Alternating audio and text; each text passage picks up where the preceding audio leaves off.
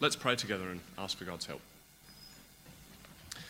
Father in heaven, we come to you and we ask for your help this morning to hear. Lord, we ask that your Spirit would be at work among us. We pray that you'd strengthen us in our faith. Thank you for the gift of your Son. In Jesus' name, amen.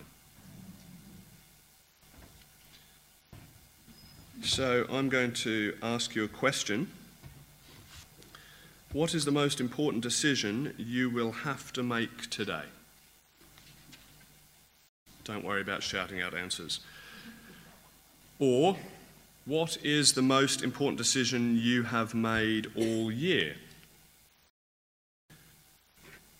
Or, what are or is the most important decision you will make in your life? I'm going to suggest this morning that the most important decision you will ever make is the answer that you give to this question. What do I believe about the Jesus of the Bible?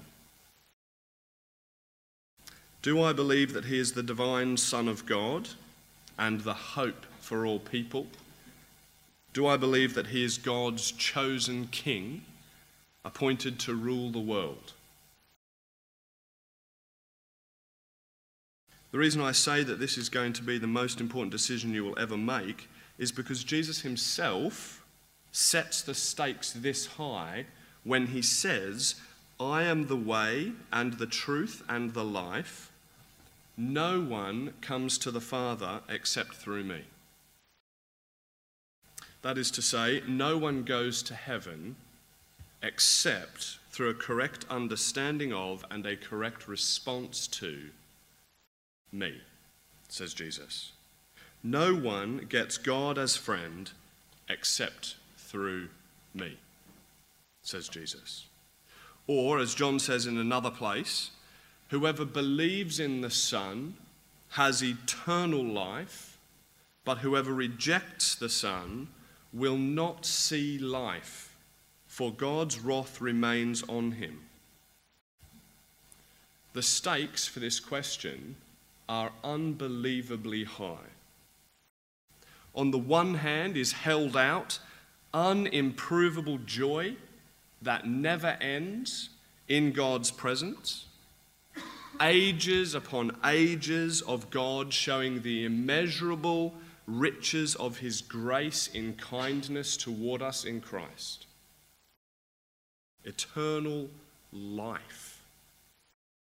On the other hand, the book of Revelation tells us that those who reject the Son will call to the rocks and the mountains and say, quote, fall on us and hide us from the face of him who is seated on the throne and from the wrath of the Lamb. For the great day of their wrath has come, and who can stand? Eternal life, eternal death. The stakes are high. The question is, what do we believe about Jesus of Nazareth? Is he the Christ, the Son of God, or is he not? Now, we're going to spend our time this morning focusing on verses 19 through to 28. So if you just take a peek down at the text there in front of you, you'll see that it starts with the heading, John the Baptist denies being the Messiah. We're going to focus on that little section, but let's start by orienting ourselves to some of the details. Now, it will help us all, and probably more so you, to know from the outset that there are two Johns in this sermon. John is the writer of the gospel, and I'll refer to him as John the Apostle to help with the confusion. So, John the Apostle focuses our attention in these verses on this other man, John. Look there in verse 19. Now this was John's testimony. We know from the Gospel of Luke that this John is the son of a Levitical priest named Zechariah, which is another way of saying he's part of a really important family tree. And we know that John's birth was surrounded by prophecy, miracle, and intrigue.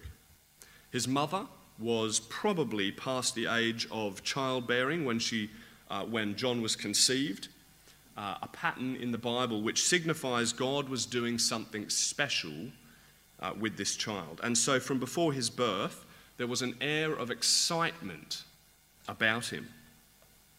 We also know from the Gospel of Mark that by the time John was an adult, many people believed him to be a prophet. Now, during this time period in Israel's history, there were various groups with various hopes and theories about biblical end-time figures. And we see some of these in our text. For example, they come to ask him, are you the Christ? That means, are you the anointed one? Are you the chosen one of God? Or they ask him about being the prophet. That is, are you the one about whom Moses in the book of Deuteronomy spoke, who would come after Moses and be a prophet like him? Or we hear of Elijah, which is probably a reference to a prophecy in the book of Malachi, in which the Lord says that he will send Elijah before the great day of the Lord. So these are some of these biblical end-time figures.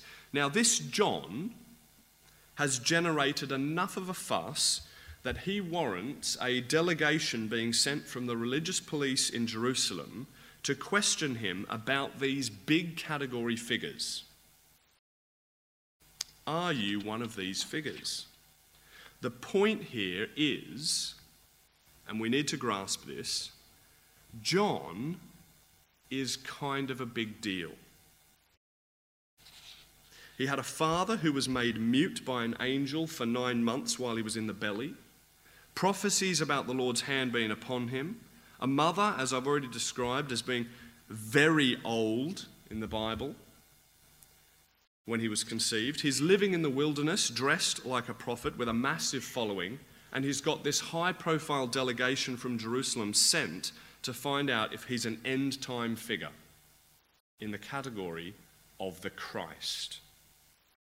We have to grasp that John is a really big deal. But John's response is that he's none of these figures. So who then are you, John, they say? And here is where John drops a bomb. He says, in effect, I am an end-time figure, but I'm this one. I'm the Isaiah 40 voice crying out in the wilderness. Now, what does that mean? Well, it'll help at this point, in order for us to feel the weight of that statement, to just recap a few points about Isaiah itself. So, sidebar on Isaiah. The book of Isaiah itself divides fairly easily in half, chapters 1 to 39 and chapters 40 to 66. Some commentators speak about the first half of the book as the book of judgment and the second half of the book as the book of comfort. Now, while I don't think it's quite as neat as this, it's still a helpful analysis of the book, and we can at least say that the first half majors on judgment and the second half majors on comfort and salvation. For example, in the second half of the book, chapters 40 to 66, that's the time when the exile will end. It's the time in Israel's history when Jerusalem will be restored and the nations will stream to its light. It's the time in the prophecy when the restored nation will feast freely on the Lord's delights. It's the time when God will save with his own right hand. This is the second half of Isaiah. And chapter 40 is a key turning point in that book. And we can see this ourselves if we turn there in our Bibles. So just flick in your Bible and we'll read it together to Isaiah chapter 40. This is to help us get a sense of who John is and what he means when he says, I am the voice of one crying in the wilderness. So to Isaiah chapter 40, if you're in your Bibles, it's on page 724. in the Burgundy Bibles.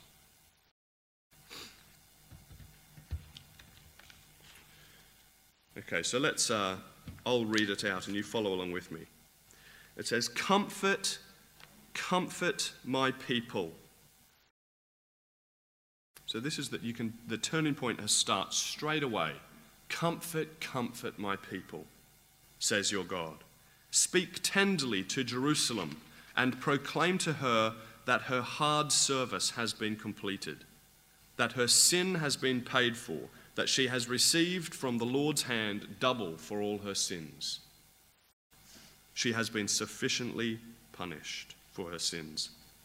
Then, verse 3, "A voice of one calling, 'In the wilderness prepare the way for the Lord, make straight in the desert a highway for our God.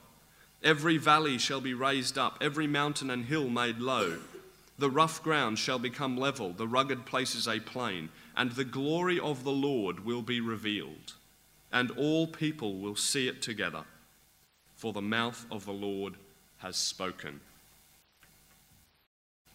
So John, by referring to himself as the voice of one crying in the wilderness, he is, in essence, saying that the back half of the book of Isaiah is now in motion. For those with ears to hear, this statement is extraordinary. The back half of the book of Isaiah is now in motion. But here's the key. The significance of the moment is not so much about John himself, but about the time that he represents. It's about the age that he represents. It's about the moment in history, in the unfolding of God's plan of redemption, that John signifies. And we see this in Isaiah itself, where he says, "Prepare the way for the Lord. Make straight in the desert a highway for our God. Every valley shall be raised up, every mountain and hill made low. The rough ground shall become level, the rugged places a plain.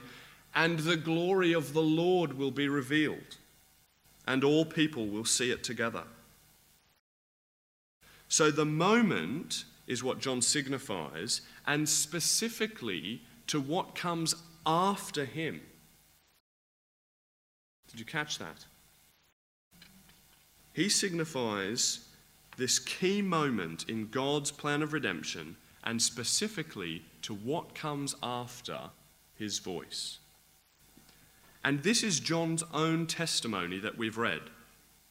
If you look in verse 15 of the Gospel of John, so if you flick back to the book of John, and you'll see here that this is what John says about himself. It's not about him, it's about what comes after him. It's about what he signifies. Look in verse 15. Are we there in our Bibles? John, back to the book of John. Verse 15, "John testified concerning him. He cried out, saying, 'This is the one I spoke about when I said, he who comes after me has surpassed me.'" Or in verse 26 of what we've just read this morning, "I baptize with water," John replied, "but among you stands one you do not know. He is the one who comes after me, the straps of whose sandals I am not worthy to untie." So what's the point? Why have we done all that? Well, the point is that John is a signpost. He's a signpost to what comes after him. Or, in the language of John the Apostle, he's a witness. John the Apostle has already clarified the role of John the Baptist, or perhaps in the Gospel of John, better termed John the Witness, in verses 6 to 8, in this same chapter that we just read. So if you check there, you'll see. Look down. "There was a man sent from God whose name was John." Verse 7, "He came as a witness to testify concerning that light, so that through him all might believe. He himself was not the light. He came only as a witness to the light.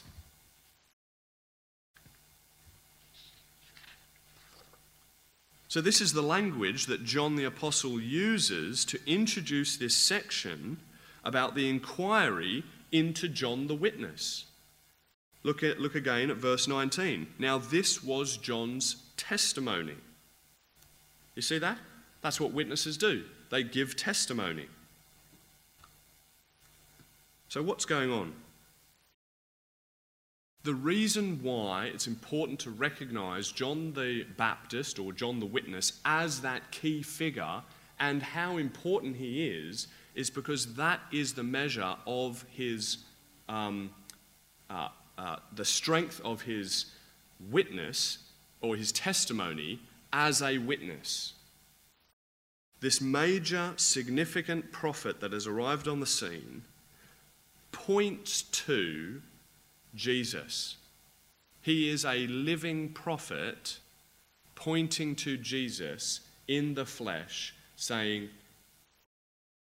I'm the Isaiah 40 guy who marks the moment of where the wheel of history turns and God's salvation starts kicking into motion like it hasn't before. And I'm pointing to the one that you need to believe, the one who comes after me. And so why has John the Apostle included John the Witness in this way? The reason is because it's part of John the Apostle's wider method in the gospel. This is what he's doing in the gospel. The whole gospel of John, you see, is framed in part with a courtroom dynamic. There are witnesses. There are lots of witnesses right through the gospel. I'll give you some examples. In chapter 5, verse 46, Jesus says that Moses was a witness to him. He says, if you believed Moses, you would believe me, for he wrote of me. In chapter 4, it's the Samaritan woman who's a witness to Jesus. It reads, many Samaritans from that town believed in Jesus because of the woman's testimony. He told me all I ever did. In chapter 14, verse 11, Jesus says that his works are a witness to him. He says, believe me that I am in the Father and the Father is in me, or else believe on account of the works themselves. The works are witnessing to me. In chapter 1, verse 45, we find out that Scripture witnesses to Jesus. Philip found Nathanael and said to him, we have found him of whom Moses in the law and also the prophets wrote, Jesus of Nazareth. Scripture is a witness to Jesus. In chapter 12, verse 17, the whole crowd that saw Lazarus raised from the tomb are a witness. It reads, the crowd that had been with him when he called Lazarus out of the tomb and raised him from the dead continued to bear witness.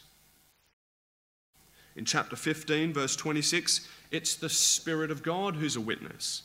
Jesus says, when the Helper comes, whom I will send to you from the Father, the Spirit of truth, who proceeds from the Father, he will bear witness about me.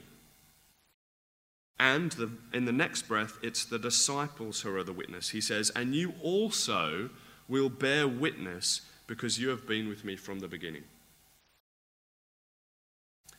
There are people like the blind man in chapter 9 who are interrogated.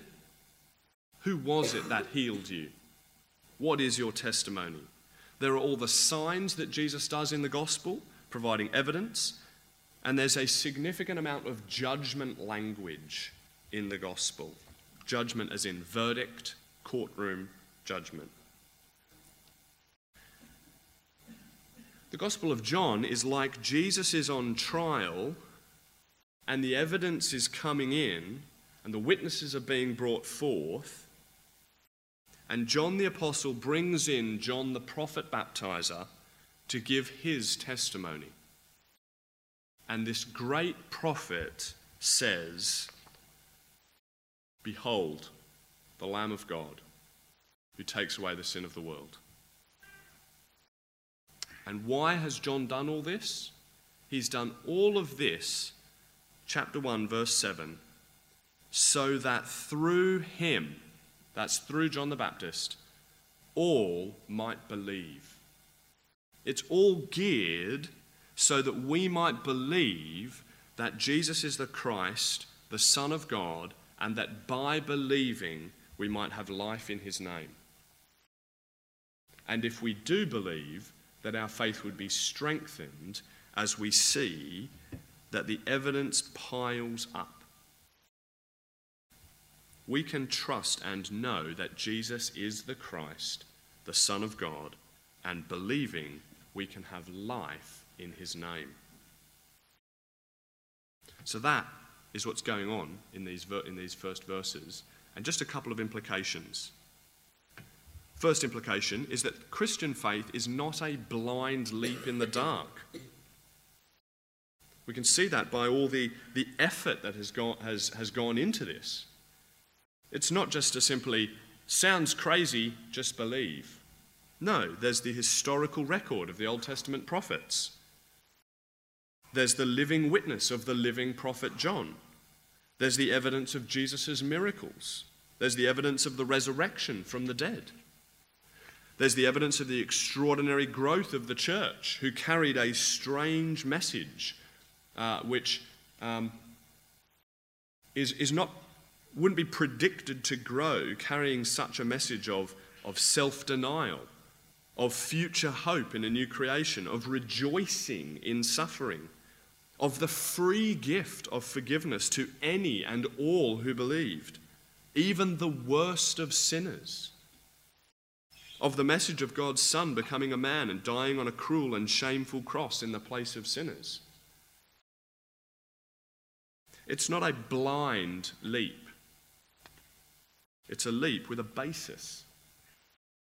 Second implication is that this reveals God's grace in giving us many good reasons to believe. God could have just dropped Jesus into the world, and we should probably have recognized him purely by the wisdom of his speech and the perfection of his life. But in God's grace, he gave more evidences. And we see this character of God in Jesus' treatment of Thomas, often known as Doubting Thomas, when Jesus offered to show Thomas the marks on his body as evidence that he truly was the same person who was crucified. Don't you see the kindness and the patience of Jesus there? Come on, man. You just saw me. You saw me get crucified. I'm here in the room. All right, I'll show you the marks in my body. Not a twin, not a replica. I'm the same one. Here's some more evidence. Third implication. This way of giving the evidence, perhaps you feel this a little bit yourself, closes the door on a kind of, for want of a better phrase, scientific certainty. God gives enough evidence, bear with me, so that those with ears to hear can hear. Those with eyes to see can spot the signs. And this is how parables functioned. They both concealed and revealed the truth. For the hard heart who doesn't want to believe, there will always be a little back door to sneak out of, a little way to convince yourself that it's not quite true. That's how God's revealed himself, I think. He's revealed himself so that the humble would see. And this itself is the wisdom of God and confirms his glory for those who can see. It's not to speak of a secret knowledge, it's to speak of a knowledge available to all who will humble themselves. So that is the first purpose of John, in bringing out John the witness, in order that we might believe that Jesus is the Christ. But there is a surprise purpose in John the Apostle's method as well. And this is the second thing I think that John the Apostle wants to do here. This is in his method with witnesses. Because you see, it's not that Jesus is not the only one on trial in the Gospel of John. We are on trial too. We are being examined. And Jesus, and all the evidence pointing to him, is functioning like a litmus test for our hearts. You see, the litmus test of John's Gospel works like this. John starts by asking questions. They come to us implicitly as we read the narrative. They're questions like this.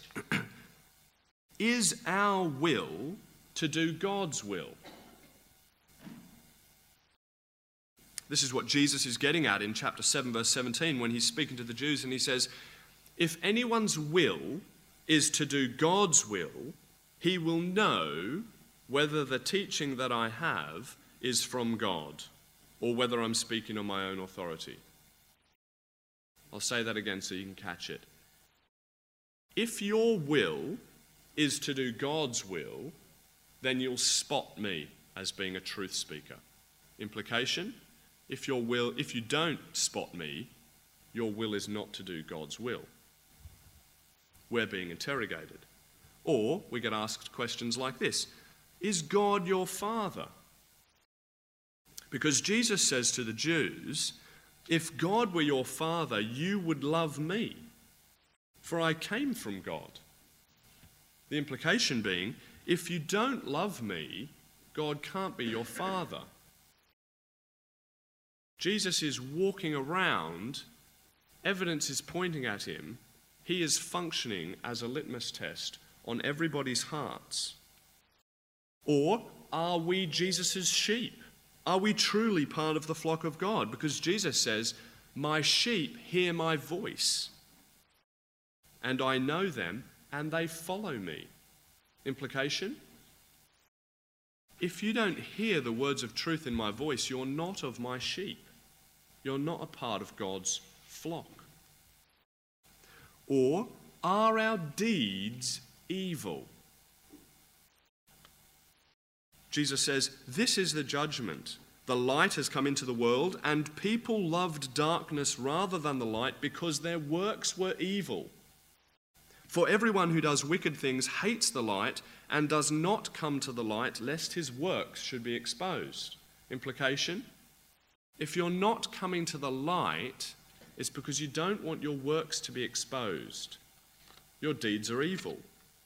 If you're not coming to me, says Jesus, that's what's happening in your life. Or do we seek the glory from one another or the glory that comes from God? Put another way, are we more concerned about what people think of us or what God thinks of us?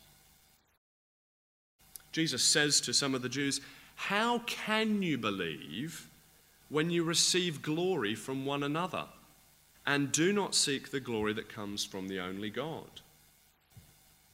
Struggling to believe?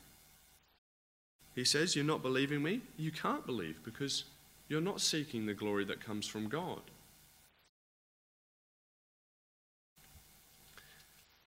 Isn't it interesting that when it comes to the question of who Jesus is and deciding whether he's the Son of God, we never put ourselves in the dock.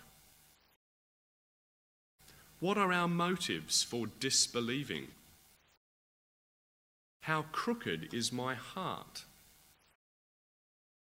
Do I actually love God and want my sins forgiven? That's how the litmus test of John's Gospel works. But what does it then show? It shows that it is not lack of evidence that is the human problem, but that our hearts are the problem. That's key.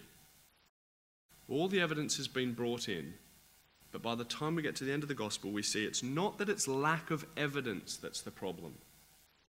It's that our hearts are the problem. As the evidence piles up and more light gets shed on Jesus, more light also gets shed on our hearts.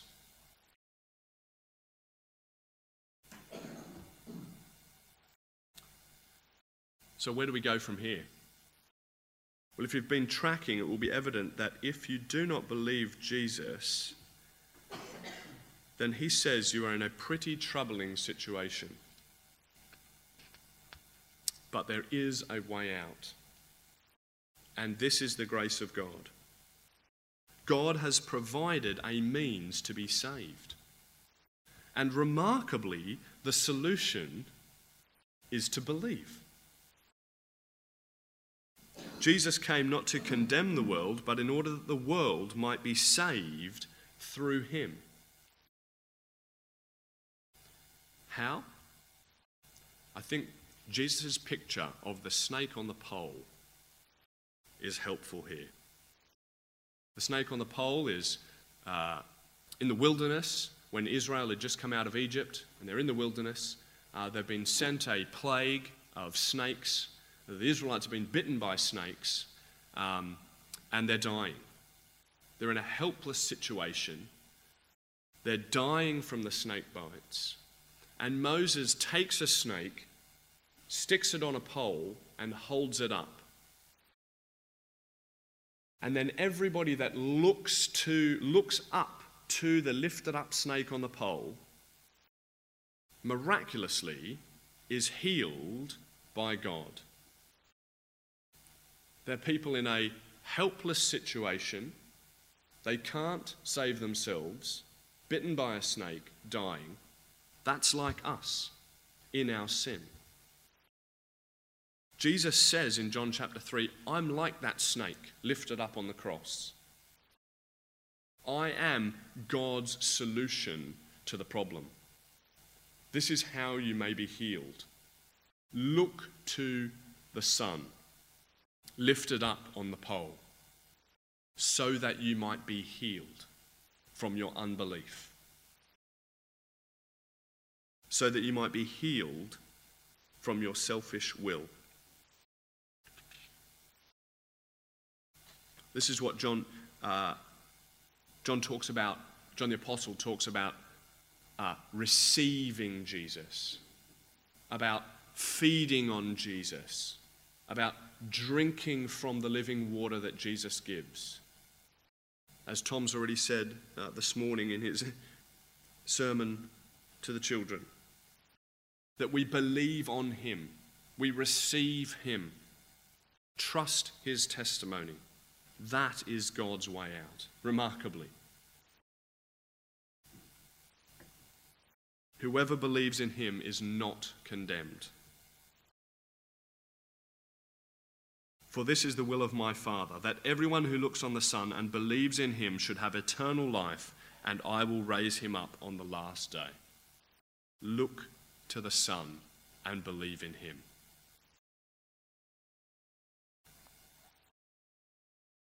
But, just one other note.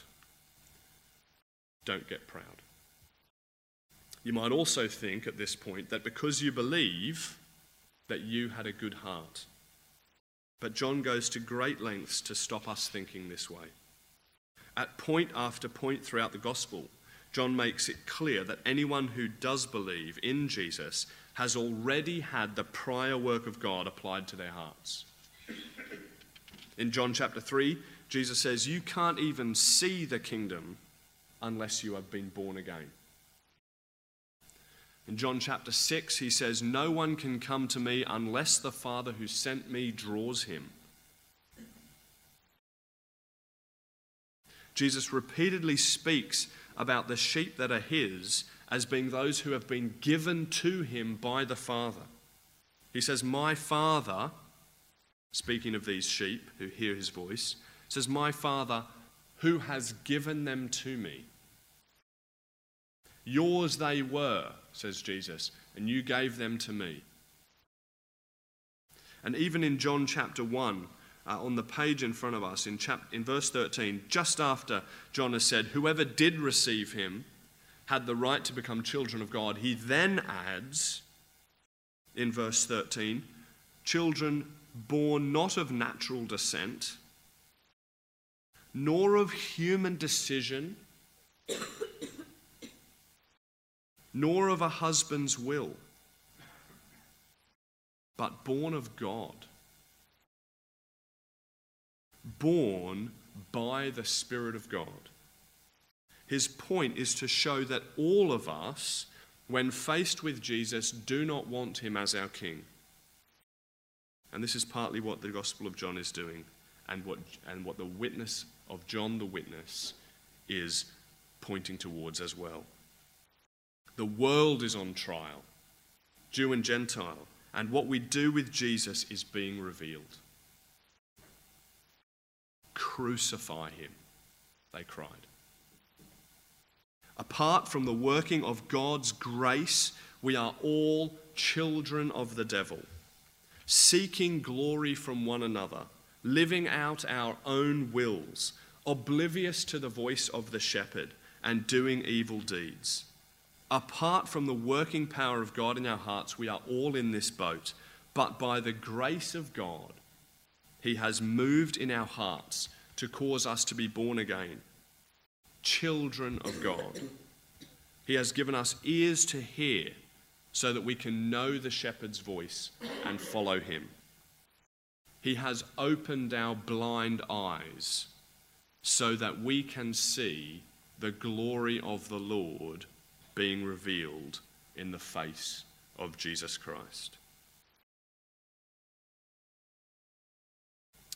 I'll finish with John's own words from the end of the Gospel. These things have been written and now said, so that you may believe that Jesus is the Christ, the Son of God, and that by believing you might have life in his name.